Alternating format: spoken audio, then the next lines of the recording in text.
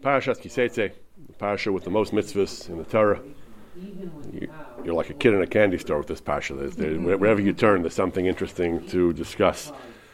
So we're going to discuss one of the less polite mitzvahs in the Torah, one of the less discussed mitzvahs in the Torah, in this parasha, and that is Lo savi esnan zono mechir kelav beis Hashem elokecha l'chol neder.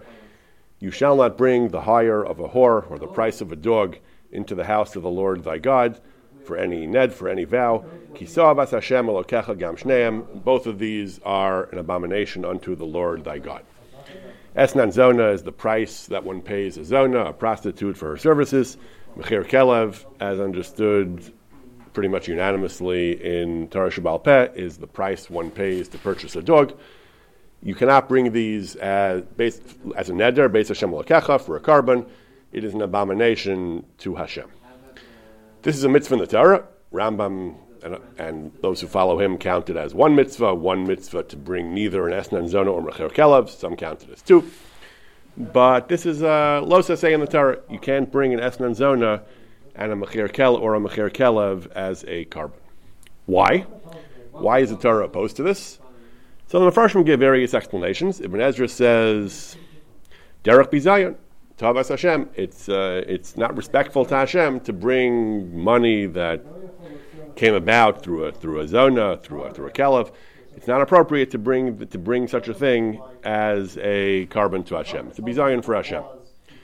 The Sefer HaChinuch gives another explanation. The Sefer HaChinuch says, carbon, this is an idea that's apropos for this time of the year. He says carbon, he's echoing, I think, an idea, famously associated with the Ramban, that carbon, how does carbon work? You're paying Hashem off, you're giving him a gift, you're bribing him, and you hope he'll leave you alone. Hashem needs your carbon. What's carbon all about? So there are deeper mystical explanations, and then there are the more rationalistic explanations. Ramban, not a rationalist, not the Rambam, but the Ramban gives a fairly down-to-earth explanation. He says carbon is supposed to be a reminder, a concrete reminder of what you deserve. You disobeyed HaKadosh Baruch Hu. How can you do that? You deserve to be slaughtered and chopped up and burned Hashem, in His great Rachmanis, gives you another chance. He allows you to bring a carbon and be mechaper. Carbon is supposed to remind you of this, and it's supposed to inspire you to do better, to be better, to do tshuva, and not to repeat what you have done. That's what the Chinuch says over here. This idea comes up in the Meiri, in Yana Diyoma. The Meiri, in his Chibra Tshuva, a voluminous and fascinating work on Yom Noraim, Elul, Tshuva, Avelos, and so on. Meiri was a moderate rationalist, follower of the Rambam, not quite as extreme, not quite as confrontational, but an admirer of many ideas of the Rambam. So many things the Meiri says in Chibra Tshuva are attempts to reconcile various minhagim and various halachas of the Yom Noraim with kind of philosophy, with rationalism. And there are a lot of the Yom Noraim that are troubling, like the simanim milsahi that we eat on the night of Rosh Hashanah. It sounds like omens and superstition, going to the mikveh, going to kaparas. So the Meiri has rationalistic explanations for all these things. The simanim milsahi, he says, is to remind us. It's not to remind Hashem and to manipulate the divine decree. It's to remind us to do tshuva, he says. That's why he says, when the Gemara says simanim milsahi, the Gemara means a person might think that, okay, you daven, you learn, those are important religious acts, then you go home and you eat, and that's chetzi lachem, that's for you. Rosh Hashanah is so important. Even when you eat, even when you indulge your guf, you still have to keep in mind the awesomeness of the day. Simana milsi, even a simon, even though you're not davening and learning, you're just eating, but make a simon, remind yourself that you have to serve Hashem, and accordingly he explains all the simanim in that vein. So for example, yitamu sonenu, we eat things that our enemies should be destroyed. He says it's not a superstition to bring doom to our enemies, to the terrorists. He says it means the true averis of a person, the true enemies of a person, his averis. Yitamu shonenu, it's a reminder to do tshuva, and so on. So when it comes to kaparas is an old minhag going back to the time of the Gaonim. So some of the Rishonim were very disturbed with kaparas, about kaparas. The Rashba, the Ramban, they said this is looks like paganism, like superstition. What are we doing? We're taking animals and we're where the Shulchan Aruch famously rules like that. The Shulchan Aruch says there's such a thing as kaparas, and it's an improper minhag. As a matter of fact, the siman of kaparas in Shulchan Aruch, it's not clear who wrote the titles, whether it was the Shulchan Aruch himself, or I think, or a later author, but in older editions of the Shulchan Aruch, the siman of kaparas, with its one line of Shulchan Aruch, says, Minhag kaparas be'erev Yom Kippurim v'hu minhag shtus. It's a stupid custom. That was taken out, I think, of later Shulchan Aruch. The Ramah defends them, and the Ramah says in Ashkenaz, we do have this custom, we follow it, it's not superstition. So the Meiri, when he explains the idea of kaparas, he says the same idea as this Ramban, as this Chinuch, that kaparas is not about some kind of occult ritual. It's a reminder that we did wrong and we deserve to be punished. And Hashem, in His great mercy, allows us instead to just do tshuva and to give tzedakah and to get another chance. And that's what kaparas is all about. Anyway, so the Chinuch says that's what karbanos is all about. Karbanos is to inspire us with remorse for what we've done and an ambition to do tshuva and to improve. We have to have a pure mind, he says, and we have to think about holy things and HaKadosh Baruch Hu and doing better, he says. If a person brings a carbon from an Esna Zona, and while he's bringing his carbon, he's remembering, where does this carbon come from? Oh, it was given to a Zona for her services, he says. It's an Avera Metanefes, it's a dirty Avera, he says, an Avera that soils one. He says that will yifagel machshavto, that will poison his machshava. Mecher Kelev is similar, he says, because he says that Mecher Kelev is the part of the inspiration for tshuva is that a person can't be stubborn and brazen. A person has to be willing to accept that he was wrong and be flexible. He says klavim are famous for their brazenness, that klavim are bold and rough and tough, he says, and therefore klavim is the antithesis of the frame of mind we want the carbon to bring into use, and therefore he says that's why you shouldn't bring Esnan Zon and Mecher Kelev. I want to focus, though, on to me the most interesting reason is the Ramban's reason. So Ibn Ezra says it's a bizayon for Hashem. The Chinuch says it interferes with the right frame of mind when you bring a carbon. The Ramban gives a reason that resonates particularly, I think, with in the modern era. The Ramban says, it's timeless actually, it's not modern more than ancient, but it's still relevant, it's still particularly resonant with us. Hazonos yasu be'esnan shalahem mitzvahs. Zonos tend to want to do good deeds with their esnan. L'chaper l'chatasan. They want to buy their way to atone for what they know on some level what they're doing is wrong. And therefore he says that the Zona thinks that by taking her esnam, by taking some of her proceeds and donating it for a good cause, she can expiate what she's doing wrong. That's why the Torah says esnan is usher, because by allowing esnans, it will cause them to sin more. It will cause them to feel that they're okay, that they have a plan, and that it'll be okay. We tell them, no, you have to choose. You can't do this. You can't do Averis and then think that you'll just donate it for a carbon. It doesn't work like that. If it's an esnan, we don't want it. So make up your mind. Either be a zona and take esnans, or bring karbanos. You can't have it both ways. So that's the Mecher Kelev as well. He says, how does that fit into Mecher Kelev? There's no Avera inherent in a Kelev. Kelev, he says, certainly in ancient times, they weren't raising show dogs and pure breeds and so on. They were raising dogs for attack dogs, guard dogs, and then the Klavim were public menace. They harmed people. They were trained to be, I guess, vicious and lethal. So the Klavim are harmful as well. He says that the minhag is ad hayom. He says the minhag was in his time that the knights, the hunters, they would take effigies of their dogs and wax and put them before their avodah zarah and ask for divine help somehow. I'm not sure what this is a reference to, what this custom is, Christians, other types of non-Jews. But anyway, so the Ramban says that this is the idea that we don't want to accept karbanos from ill-gotten gains like this, because that would be seen as condoning their behavior and saying that it's okay, that we're accepting your as long as you give us something, we can look away, we can tolerate what you're doing. We don't want to give that impression. Zona is wrong, Klavim are problematic, and we don't want to. By taking their money, we're not making a clear enough statement that we oppose it, and they think that it'll be okay. And this takes us to what I want to discuss soon. The basic question in halacha, in the public policy in general, is what is the Torah's position on accepting charity from people who either made their money in improper ways, or people who are just bad people who are guilty of, you name it, whatever crime is the society's idea of bad behavior. Should we accept, you have all these stories where some politician or some charity gives back money when it turns out that the fellow was a rapist or a criminal or ran a Ponzi scheme or something. So what is the Torah's attitude toward these questions? How do we look at this question? We can do good things with the money. We can help poor people. We have food. We can provide medical care to people who need it. We can support Torah. On the other hand, by accepting money, maybe we're legitimizing or we're losing our ability to firmly condemn the practices in question. So what is the halacha? We'll return to this question soon. We're not going to have a very clear or satisfying answer. But in the meantime, I just want to speak first a little bit more about the halachas of Esnan. So the laws of Esnan, Zona, Mechir, Kelev are discussed in the Talmud and discussed in the Rambam in detail. We'll touch on some of these halachas soon. Post-Talmud, except the Rambam, we find very little discussion of Esnan, Zona, and Mechir, Kelev. It's not in the Shulchan Aruch or in the Poskim, really, almost any of the Poskim, for the obvious reason that the halacha is about karbanos, and we don't practice karbanos b'zman hazeh. So the same way the Shulchan Aruch doesn't write about the Beis HaMikdash and karbanos, we don't really have much development and much discussion of the halacha of Esnan after the Talmud, with the Rambam being a notable exception. The Rambam brings down the laws of karbanos as well. The Rambam brings down the laws of Esnan.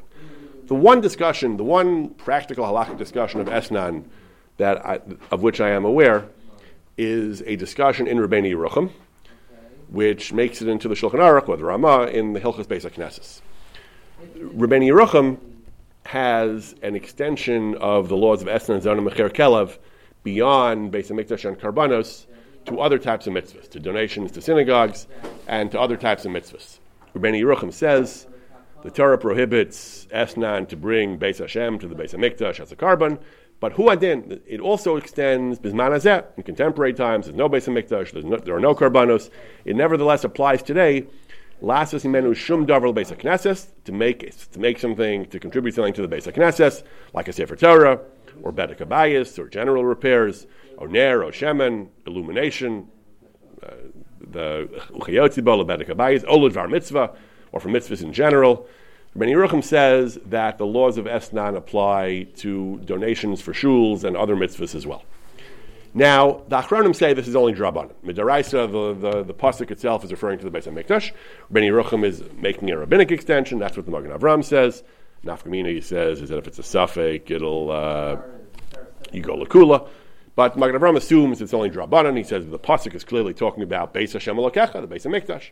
So this is clearly a rabbinic extension. If it's a rabbinic extension, where did Rabbeinu Yerucham get it from? How did he know the rabbis extended it? Did he have a source? I'm not sure. But that's what the Magen Avram, Mishnah Berurah assume that this is a rabbinic extension. But nevertheless, Rabbeinu Yerucham does say that it applies to the Beis HaKnesses and mitzvahs as well, and that's brought by the Ramah in Shulchan Aruch in Hilchos Beis HaKnesses. The Darkei Moshe brings Rabbeinu Yerucham, and in the Ramah he paskins this way that there is a din of Esnan Zona and Mechir Kelev on shuls. However, Rabbeinu Yerucham goes on to explain that the actual applicability of the halacha is quite limited, even to the Beis HaMikdash, certainly to a shul. The halacha prohibits much less than it might appear at first blush, for a number of reasons. Apparently, in Rabbeinu Yerucham's time, this was actually a real question. There were zonos, what he calls kedeshus. There were zonos who donated things to shuls, and there was some controversy over whether we should accept these donations. So Rabbeinu Yerucham says, although there were those who felt we should not accept the donations, he feels that we should. He limits the laws of Esnan in a number of ways that make it that render it a very limited applicability. Says Rabbeinu Yerucham. First of all, he notes what the Gemara says. It depends on the sequence. If a person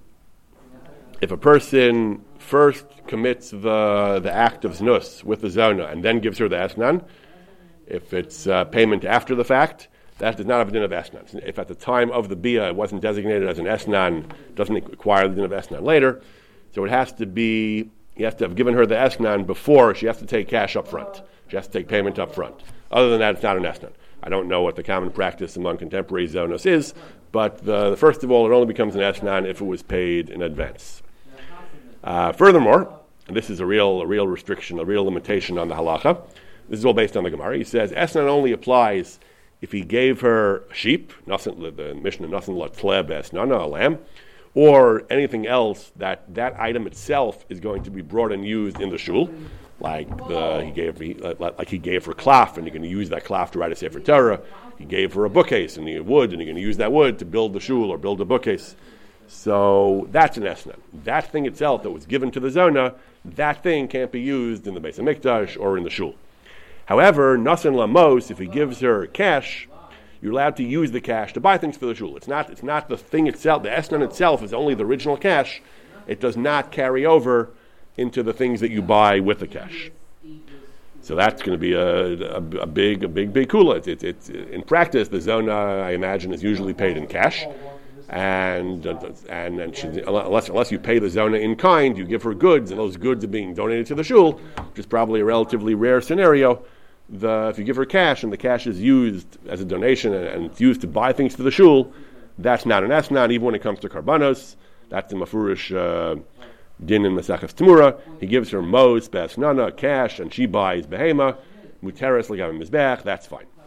Okay, so that's one reason why esnan is not going to be very relevant. Then he talks about halacha l'mais. He says they asked him a question. There was a kadesha. There was a certain zona that donated something to the shul, or like a mappa, like a mantle, some kind of accessory for the Sefer Torah. Is it esnan? He says again, no. Even if they gave her, even if we're talking about the thing itself, which maybe it is an esnan, even the thing itself, even if the conditions of the previous paragraph are met, it's still not going to be an esnan for the following reasons. He says, what is an esnan? What is a zona? So the term zona has a formal halachic meaning in different contexts in halacha. And in the context of esnan, the Gemara discusses what is considered a zona. So there are a number of different shitas. We'll discuss more about this in a moment. But Rabbeinu Yerucham says, a pnuya, an unmarried woman who's not an erva, who's not a prohibited relation, familial relation to the client, that is not considered zona. In practice, we call that woman a zona, but in the halachic sense, to be called esnan zona, an unmarried woman who's not an erva who's Jewish and not an erva to the customer, that's not considered zona. He says, ubal apnuya, someone who consorts with a single unmarried woman, esnana mutter. Esnan is only if she's an erva, even chayav elavin, or a goya zona, or a non-Jew, or a shifcha knanis. But other than that, it is not an esnan. So, furthermore, he brings what he said in the previous paragraph, that if she used the money to buy, if there was money given and she uses the money to buy something, that's also not an esnan, even for a carbon, certainly for shul. Also, there's another limitation. If it underwent a shinui, if the item, even if he gave her an item, if that item was transformed, for example, he gave her wheat, and she made the wheat into flour, it's also not an esnan. So then he says, Herachti bazeh, I have written at length about this because Reisi kama nashim toim bazeh. I have seen many people err in this matter. They're too stringent. They hold esnan, it applies to all these unmarried zonas. I don't know how many there were, but elu akdeshos apnuyos, apparently it was a social phenomenon. There were these zonas. They were pnuyos, they weren't married, and the people thought esnan applies to them. But Bavadai Rabbeinu Yerucham says, not correct. That's not a zona at all. If she's a pnuya, that is not a zona at all. Now, here we have an interesting machlokus. Regarding a pnuya, so again, this is brought in Shulchan Aruch by the Ramah in Hilchos Beis HaKnesses. So the Mishnah Berurah in his Sha'ar Tzion writes that even if she's a nida, which is a serious issur, it's chayav kares, there's no din esnan is mutter. And this is an important halacha because an esnan, a zona, is likely not going to the mikvah. So she's likely a nida. Nevertheless, the Mishnah Berurah says that her esnan is mutter. Because again, that's not considered erva for this in this context. Now, the Gemara says, Ishto nida is not an esnan. The Gemara says that if a person pays his own wife money while she's a nida, that's not an esnan. However, there is some question, the Chavetz Chaim himself discusses elsewhere in another sefer of his called Likutei Halachos, on the Maseches Temura, there is some debate as to whether someone who's not his wife and is a nida, whether that would be an esnan. The Sha'ar Tzion says nida is not an esnan, whether she's his wife or not, doesn't matter. In the Likutei Halachos, though, he's not so sure. He says yesh omrim. He says, he brings that, he says l'kuli alma. If panei habal apnuya she'ena mufkeres lo nikra esnan zona. that a Pnuya is not Zona, but if she's a Nida, Efsher that she is called a Zona, Efsher that's called Erva, Nida is called Erva. This is a major discussion in Rishonim and Achronim, whether Nida is considered Erva or not. Chavetz is not sure, and the Kutei Halachos is Efsher it's called a Zona. He says, even though the Gemara says Ishto Nida is not, your own wife who's a Nida is not considered Zona, that's a drasha. The Gemara brings a drasha, it says, Esnan Zona v'lo Isha, not your wife, but she's not your wife. Rashi says the reason is because she's prepared to go to the mikveh. She can go. She just hasn't gone yet. That's your wife who routinely goes to the mikveh, but Pnuyos don't routinely go to the mikveh. He found it Tiferes Yisrael, the Sefer Tiferes Yisrael, who says it is asur if she's a nida. Machzah shekel is mekel. Therefore, he says in the Mishnah Berurah it was mekel, but Tarachi and Ladina. So the Chavetz Chaim is ultimately not sure whether a Pnuya zona, whether a Pnuya nida would be an esna or not. Rabbi Yerucham clearly assumes. Rabbi Yerucham is pretty clear that it's not, because he says the zonos of his time are not esnan because they're pnuyos. He doesn't. I mean, presumably they were nida, unless he's talking about zonos who were careful to go to the mikveh. There might have been some societies where they did that, but in general we assume that the zonos were not going to the mikveh. I would assume, and yet he says there's no esnan. So Rabbi Yerucham seems to assume like the Machzah shekel. The Ramah, the pashtus of the Ramah and the Rabbi Yerucham is that there's no din esnan on a pnuya nida, but the Chavetz Chaim is not sure. Also, the Chavetz Chaim mentions if she's not mufkeres, if the Kadeshas of Rabbi Yerucham were mufkeres, they were promiscuous, presumably they were available to anyone who paid. So the Chavetz Chaim is not so clear on whether being, again, the halachas of what the Isser of Lucia Kadesha is. It's beyond the scope of our talk tonight. But anyway, so there is some debate about a Pnuya who's a Zona, who's a Nida, or one who's a Mufkeres. But Lamaisa, the Stimas Alashon of Rabbi Yerucham and the Ramah is that it doesn't matter as long as she's not an actual Erva or a Goya or something like that. There is no din. There's no din Esna.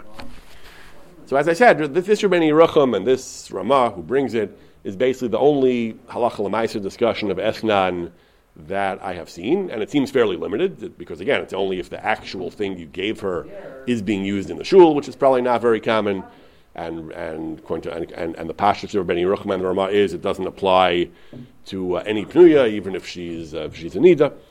But for the rest of the share, I want to talk about the general question beyond esnan: what is the view of the Torah toward accepting tzedakah from sinners, from criminals, in particular from ill-gotten gains, from money that was generated by halachically problematic activity. So there really isn't a systematic and satisfying discussion of this question. The only discussion that there really is accepting tzedakah from a thief, from someone who steals. Either all his money is stolen, that's his exclusive source of income, or most of his money is stolen, or some of his money is stolen. That's the only real discussion of this topic of which I'm aware in the classic poskim. And this begins in a Mishnah Bava Kama. The Mishnah says, Ein partin lo mitevas hamochsin lo mikishal gabayin. Mochsin, tax collectors, gabayin, other types of tax collectors, they are being equated here with ganavim. So, of course, the Gemara asks right away, really? Tax collectors are ganavim? But we have a principle in halacha, din malchus adina. Halacha recognizes that the government has the prerogative to collect taxes. So why are we calling tax collectors ganavim? So the Gemara says, you're right, we're not talking about a legitimate tax collector. We're talking about either moches ha'omid me'elav or moches she'ein la kitzva. Moches ha'omid me'elav is one who's not duly appointed by the sovereign authority. It's one who appoints himself, like you read about in third world countries with a weak rule of law, where the local gang sets themselves up with a roadblock and a pickup truck and machine guns, and they say, if you want to cross this road, you have to pay us a toll. They call it a toll, but it's for all practical purposes, they're bandits. They're bandits who the government is too weak or too corrupt to stop, and that's a moches. That would be a moches ha'omid me'elav. Moches she'ein la kitzva, moches who's not. Also, maybe he was appointed by the government, but he's not operating under the color of law. He does whatever he wants. He's not following the accepted norms and rules. He just charges whatever he wants. Basically, so the Gemara says, you're right. A normal tax collector, I don't know if it was normal, I don't know which one was normal in the time of Chazal or not, but a tax collector who obeys the law, who operates legitimately is surely not a ganaf. We're talking about a tax collector who's a bandit, basically. So fine, the Mishnah is talking about ganavim. Tax collectors were often ganavim in the time of the Talmud. So what does Mishnah tell us about these tax collectors? You can't be partin. You can't accept change from Teves HaMokshin, from their box full of money, or from the Kishel Gabayan, from their bags, from their pouches of taxes. Why? Because all their money is stolen. The money they take is Shelo Kedin. They have no right to do it. That's stolen money.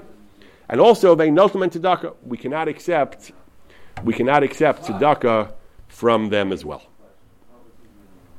Okay, and that's brought by the poskim that we can't that we can't take their money either as change or as tzedakah because they steal all their money. So we're taking stolen goods. What's the problem with taking stolen goods? Well, what exactly is wrong with that? So the Rishonim give several different explanations in different scenarios, different explanations. Tosfos enters into this question with the framework of Yesh. So we know the halacha is that in certain cases, when someone steals property and the owner, if we know the owner has given up hope, has been miyayesh on getting his property back, or in certain cases there's a presumption of Yesh. It's a complicated sugis in Bava Kama. Much of Bava Kama deals with these questions. In certain cases of Yesh, the victim loses title to his property. He's still entitled to sue the Ganav for recompense, to get paid back for the property, but he loses title to the actual property. The Ganav stole his car. As long as he's still working on retrieving the car, he's still trying to track it down and locate it. There's no Yesh, and he still has halachic title to the car. Once he says, I'm never going to get it back, it's already been chopped up into parts, it's on its way to Mexico, it's the parts, the serial numbers have all been filed off, etc. I'm never seeing the car again. That's Yesh, and he loses title to the car. The Ganav or the Ganav's customers now have actual title to the car. The Ganav, of course, still has to pay back. Still owes the victim for the car he stole. But the title to the actual car or its parts now goes over to the Ganav or to his customers. So Tosfos analyzes this Mishnah of taking money from the Ganav within the framework of Yesh. He says if we say Stam Gzeil Lo Yesh Bailam, there's no presumption of Yesh. Mission makes a lot of sense because the cash, the coins that the Moches took, that the Ganav took, those coins, there's no Yesh. Though that actual physical money still belongs to the owner, so you can't take them because that money is the Ganav doesn't own it. That money belongs to the victim. You can't touch it. However, he says, what about there is an opinion, or B'Shimon Shita is Stam Gzeila is Yesh Bailam. And now there's Yesh and Sheni Rishus. Yesh itself is a whole question of the Gemara whether Yesh is Kona, naked Yesh by itself. But here we have Yesh plus Sheni Rishus. Sheni Rishus means when it transfers from the Ganav to a third party. So when the Ganav is giving you the money as tzedakah or as change, it's Yesh plus Sheni Rishus. It transfers to your Rishus. So that should be Kona. So what's wrong with taking the money, Tosfos says? You'll have legitimate title to the money. Tosfos says you still can't do it because Davar Megunahu. It's disgraceful. Because the teva and the kiss, his receptacles that are loaded up with stolen money, those are dedicated spots of putting zela in there, and therefore it's maguna. It's a strange language. It's not a very legally rigorous language. It's davar magunahu. It's disgraceful. It's wrong to accept the money. Tosfos concedes that according to the basic laws of property, the halachic laws of property, you should be able to keep it because of Yesh and Rishus. Tosfos says it's davar maguna to take that money. Rashi says, yeah, either the stolen thing itself or any money from that bag where So we'll discuss a little more detail soon how this applies to whether and how this applies to cases where you don't know the money itself that you're taking might not be the actual stolen goods. That's a critical question, especially today with banks. So we'll touch on that soon. The Rambam, though, gives a different and much more famous reason, widely quoted by the poskim, brought in Shulchan Aruch. The Rambam, both in Hilchos Geneva and in Hilchos Gzeila, there's a lot of overlap in the halachas. The Rambam says, the Rambam brings another halacha. The Mishnah talks about partin, about taking change and accepting tzedakah. The Rambam talks about buying stolen property. The Rambam says you're not allowed to buy Asur Liknos min haganav hachefet sheganav, Asur Liknos davar hagazl min hagazlan. You're not allowed to buy the actual stolen item from the Ganav. Rambam writes in Hilchos Geneva, he writes, Oven Gadolhu, it's a great sin. Why? because you're supporting and encouraging Ovrei Avera, and you're causing him to steal more. You're going to incentivize crime. You're going to incentivize theft, because if he doesn't find someone to whom he can unload his property, he's not going to steal. He doesn't do it for the thrills. He does it because crime pays. If crime doesn't pay, then he won't do it. By making crime pay, you are incentivizing and encouraging more averis. Okay. The Marshal in Yam Shel Shlomo puts it a little differently. He says, he deals with the question that always bothered me. The Rambam focuses on the criminals. The Rambam says you're encouraging more crime. Why doesn't he focus on the victims? You're encouraging more people to lose their money. Could be that's what the Rambam means. But the Marshal says, but both are true. That it's an oven gadol. First of all, it's a lifnei iver kind of avera. You're causing people to sin. And furthermore, you're causing the victims to lose money. So it's an antisocial behavior. Bein mitzad aganav, bein mitzad nignav. That's how the Rambam understands, that the Rambam explains that you're not allowed to buy things from the Ganav because you are endorsing and encouraging Gneva. You're incentivizing Gneva. And the Rambam doesn't say this directly about the Mishnah, about Partin or about Tzedakah. It's not entirely clear that accepting Tzedakah will incentivize Gneva, that the Ganav is presumably not stealing so he can make big charitable donations. He's stealing because he's interested in the money himself. So it's not necessarily clear that the Rambam's reason would actually be a reason for the Mishnah about taking change also. I mean, that it wouldn't seem, I don't know, I'm not sure if they charge for giving change, and even if they do, it wouldn't seem to be huge. I don't know how lucrative it was. But the Rambam has this other din that you can't buy stolen property because that incentivizes the Ganav.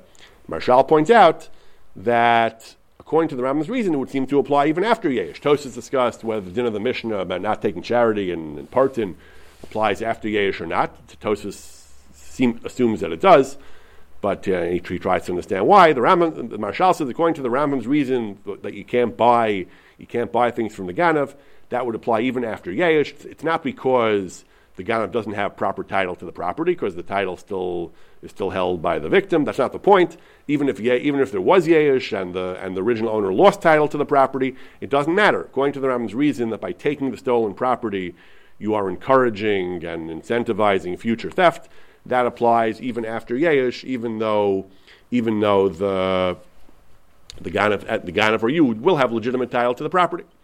And this is in a way similar to what we began with, to the Ramban. The Ramban says that the reason for the prohibition against accepting a carbon from Esna and Zona is because they'll be chote again. He says Ki'ati Yosifu Lachta Behen, that if they think that their donations are being accepted and their sins are being expiated, they're going to be tempted to continue to sin. And that's similar to what the Rambam says, that you can buy things from the Ganav, because by doing so, you are incentivizing and causing him to sin further, and that is a problem. The Shulchan Aruch Harav discusses the rules of accepting tzedakah from a Ganav. The Shulchan Aruch Harav says that, first of all, we should note that there is a tshuva for Haigon the post can bring. Is that last part under like lifnei iver, because it already happened? Yes, all right. So that's a very good point. So is that really lifnei iver or not? Lifnei iver is generally when you're facilitating in the immediate, concrete, foreseeable future in Avera. Here, you're kind of an accessory after the fact, and you're possibly going to encourage such behavior in the future. It doesn't seem so. So the Rambam, it's interesting that, as I mentioned, the Rambam brings this halacha down both in Hilchos Gneva and in Hilchos Gzela. I've always been fascinated by the question of why he even broke up Gneva and Gzela. So there are differences, but so much of what he writes closely tracks from one to the other.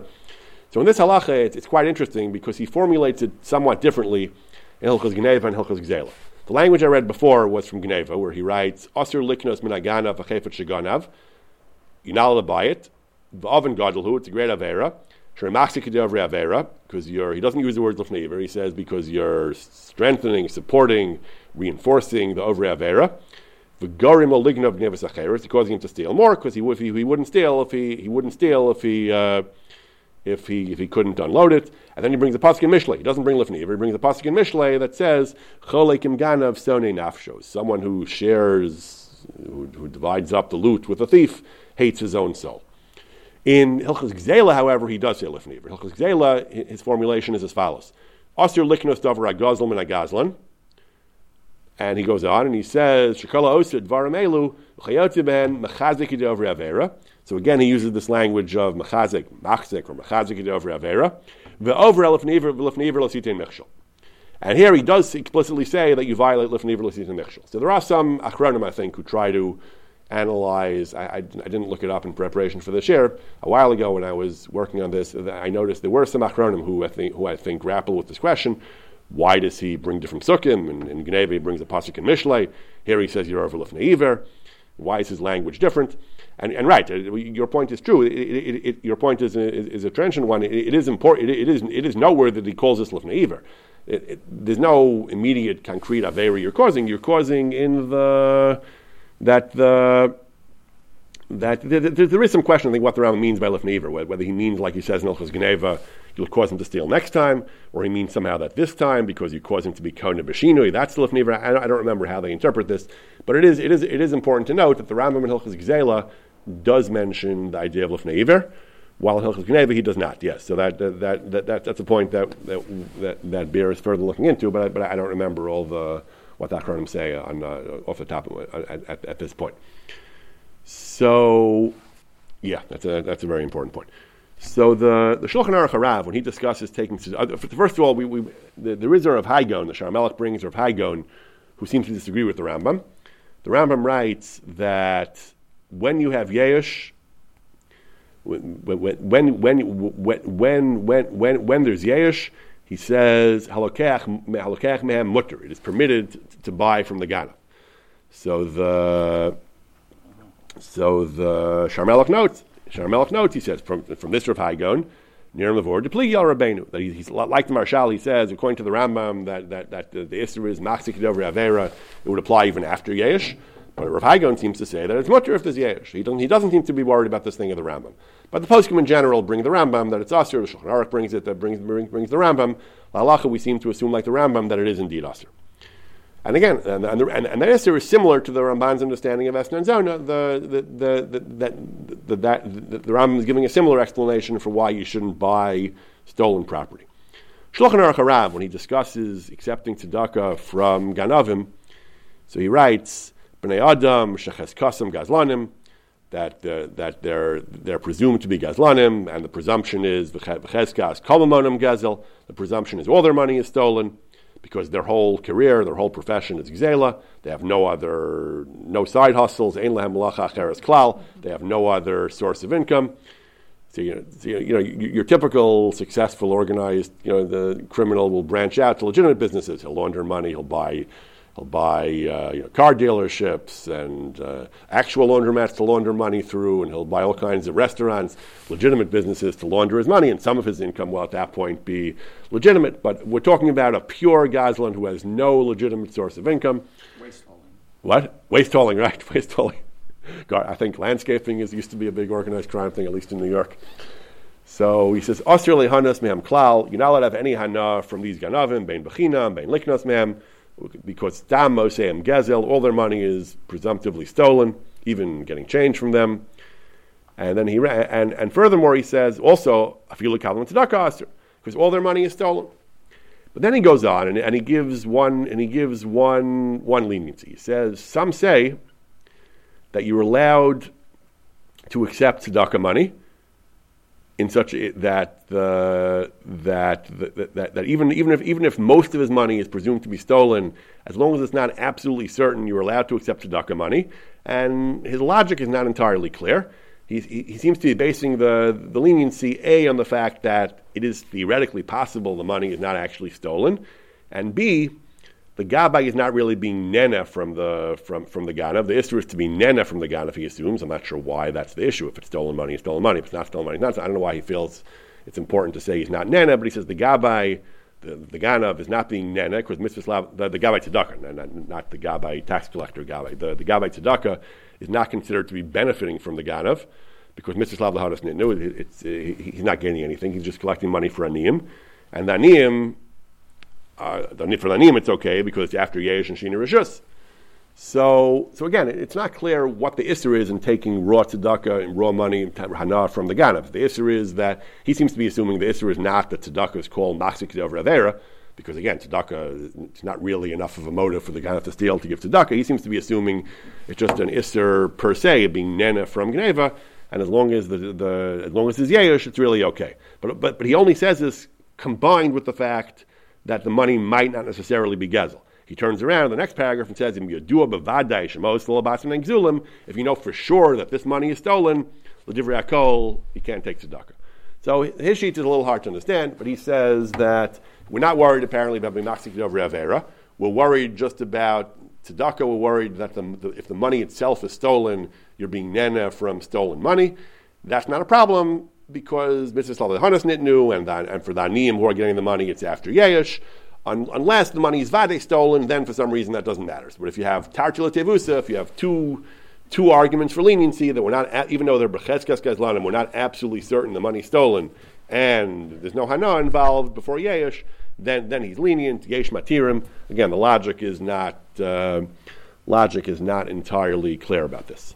Is that only true about tzedakah, or like if you have a bike for sale that seems like too good of a deal? Right.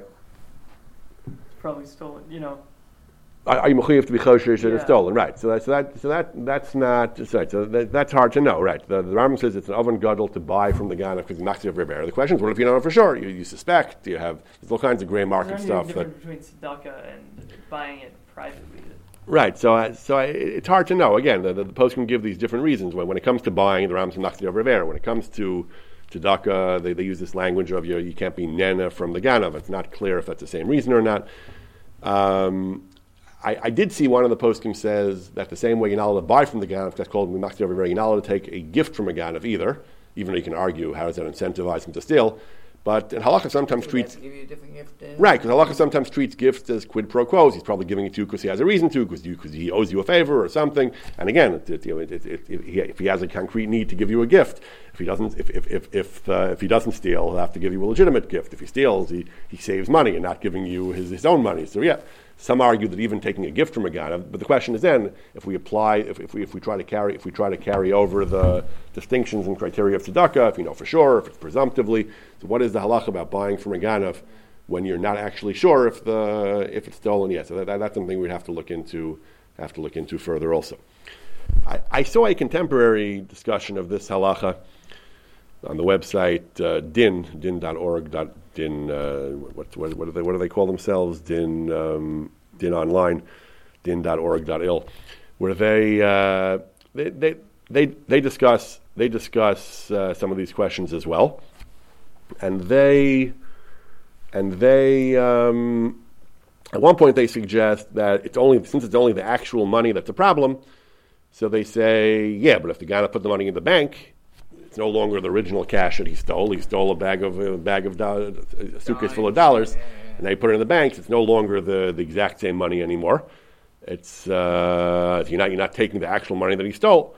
But then they turn around. They seem to feel that it is usher. So I'm not really sure. And practically, this is a big deal because generally, when we talk about these questions about accepting money from criminals, from thieves, generally the money today is mostly electronic. It passes through banks and computers. It's very rare that you're taking the actual cash that he stole. We're not dealing with most gadavim today. The kind that we deal with to make donations to charitable institutions are not pickpockets or burglars who are. I guess you always have the case of the art thieves who steal priceless paintings and then want to donate it to museums somewhere.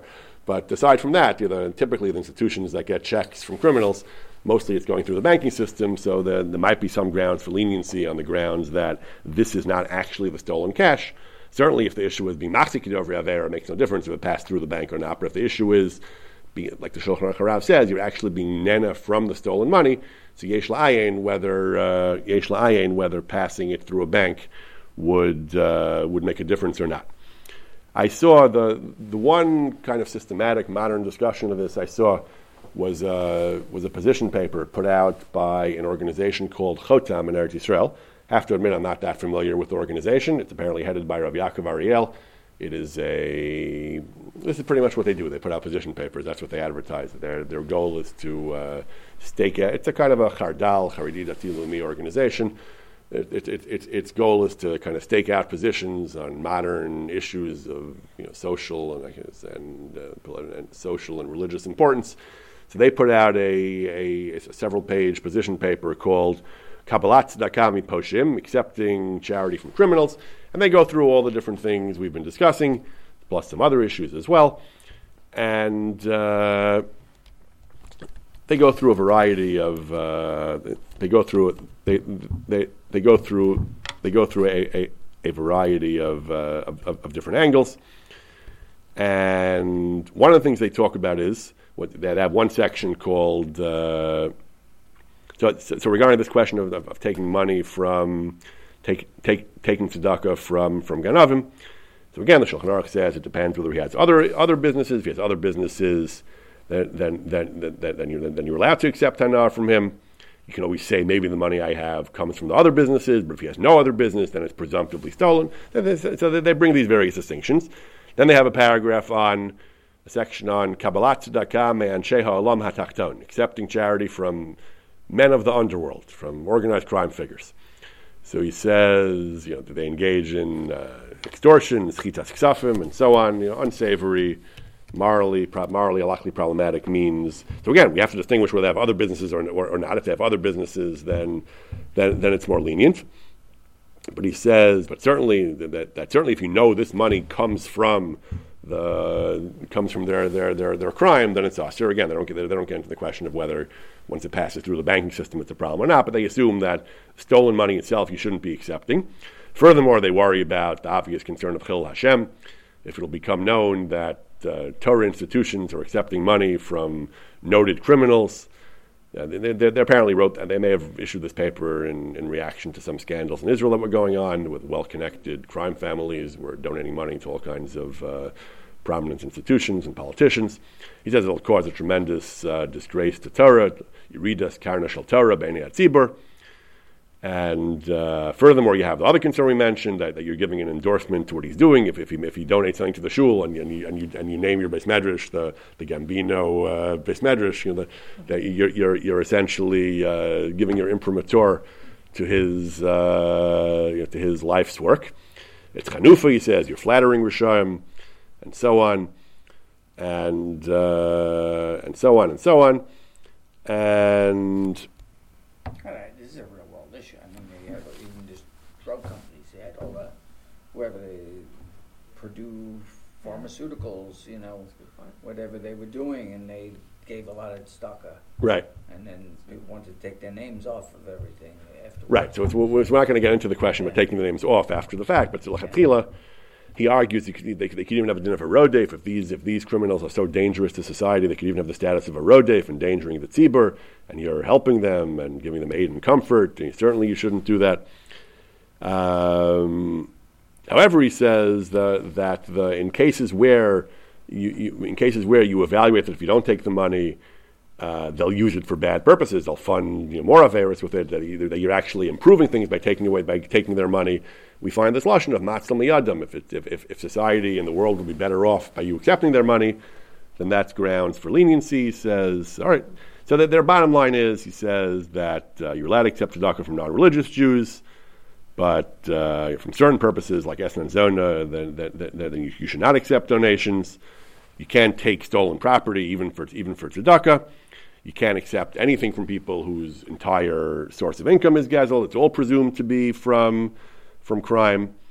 If they have other asakim, if there are other businesses, you're allowed to accept money, and you can just say maybe this came from the mutter businesses. But then they bring the issues of Chil Hashem and Chanufa, that you certainly can't compromise your independence and your moral clarity by accepting their money. And certainly, he says, of course, he says you can't let them use your institution as a means of laundering the money. What they call halbanat hon, which I guess means what it sounds like, laundering their money. You certainly can't let them use your institution as a money laundering operation. I'll just read one last tshuva, one last discussion. I know there are a lot of questions here. This is not the most satisfactory treatment of the issues, but I'll just read one last tshuva. This is a tshuva in the Yaskel Avdi, or Avadia Hadaya, going back 3/4 of a century, I guess. He says, I'm not sure exactly what he was talking about, but it sounds like he's talking about accepting money from those who are parkei those who flout the Torah. They have rikudim bachurim ubachuros, mixed dancing, mischak klafim, gambling. It sounds like he's talking about these were actual fundraisers. They had dances or like bingo nights or different types of vice-filled events to raise money for charitable institutions. Even today, bingo is a big fundraiser for traditional America. Bingo is a big fundraiser for shuls, and dances, we're commonly a fundraiser. So the Askel Avdi says, no way, no how. He says, absolutely not. He says, gambling, he says, is usher. Now, that needs to be taken with some context. There is a position in the Gemara and the Rambam, the Shulchan Aruch, that gambling is usher. However, it is a machlokas, and the Ramah paskins actually that gambling is mutter.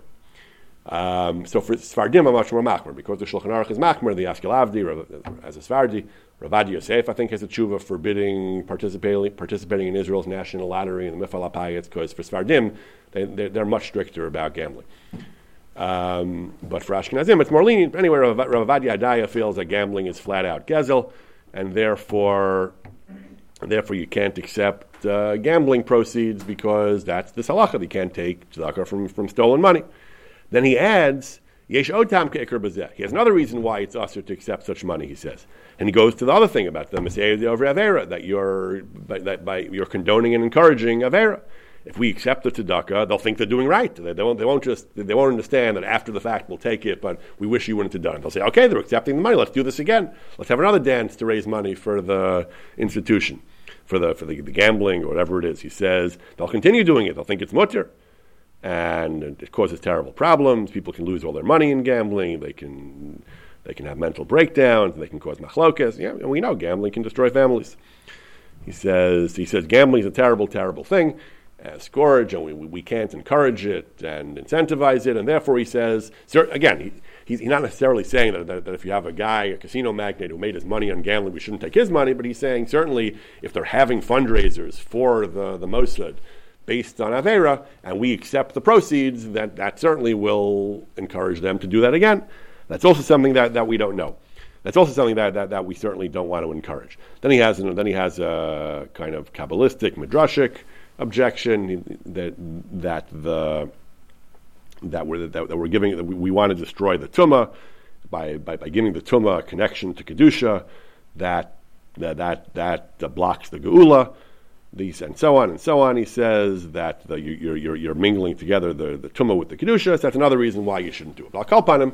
Suppose are concerned in a case where accepting the tzedakah can be seen as encouraging the behavior or enabling it, facilitating its continuation, that they're worried about. Just like the Rambam says about not buying things from the Ganav, and just like the Ramban says about Esnan, it's because we don't want to encourage the Kadesha in her ways, and we want to make her think twice of what she's doing. So there are poskim who bring this issue that, in some contexts at least, accepting tzedakah from criminals or the proceeds of crime may be encouraging the crime.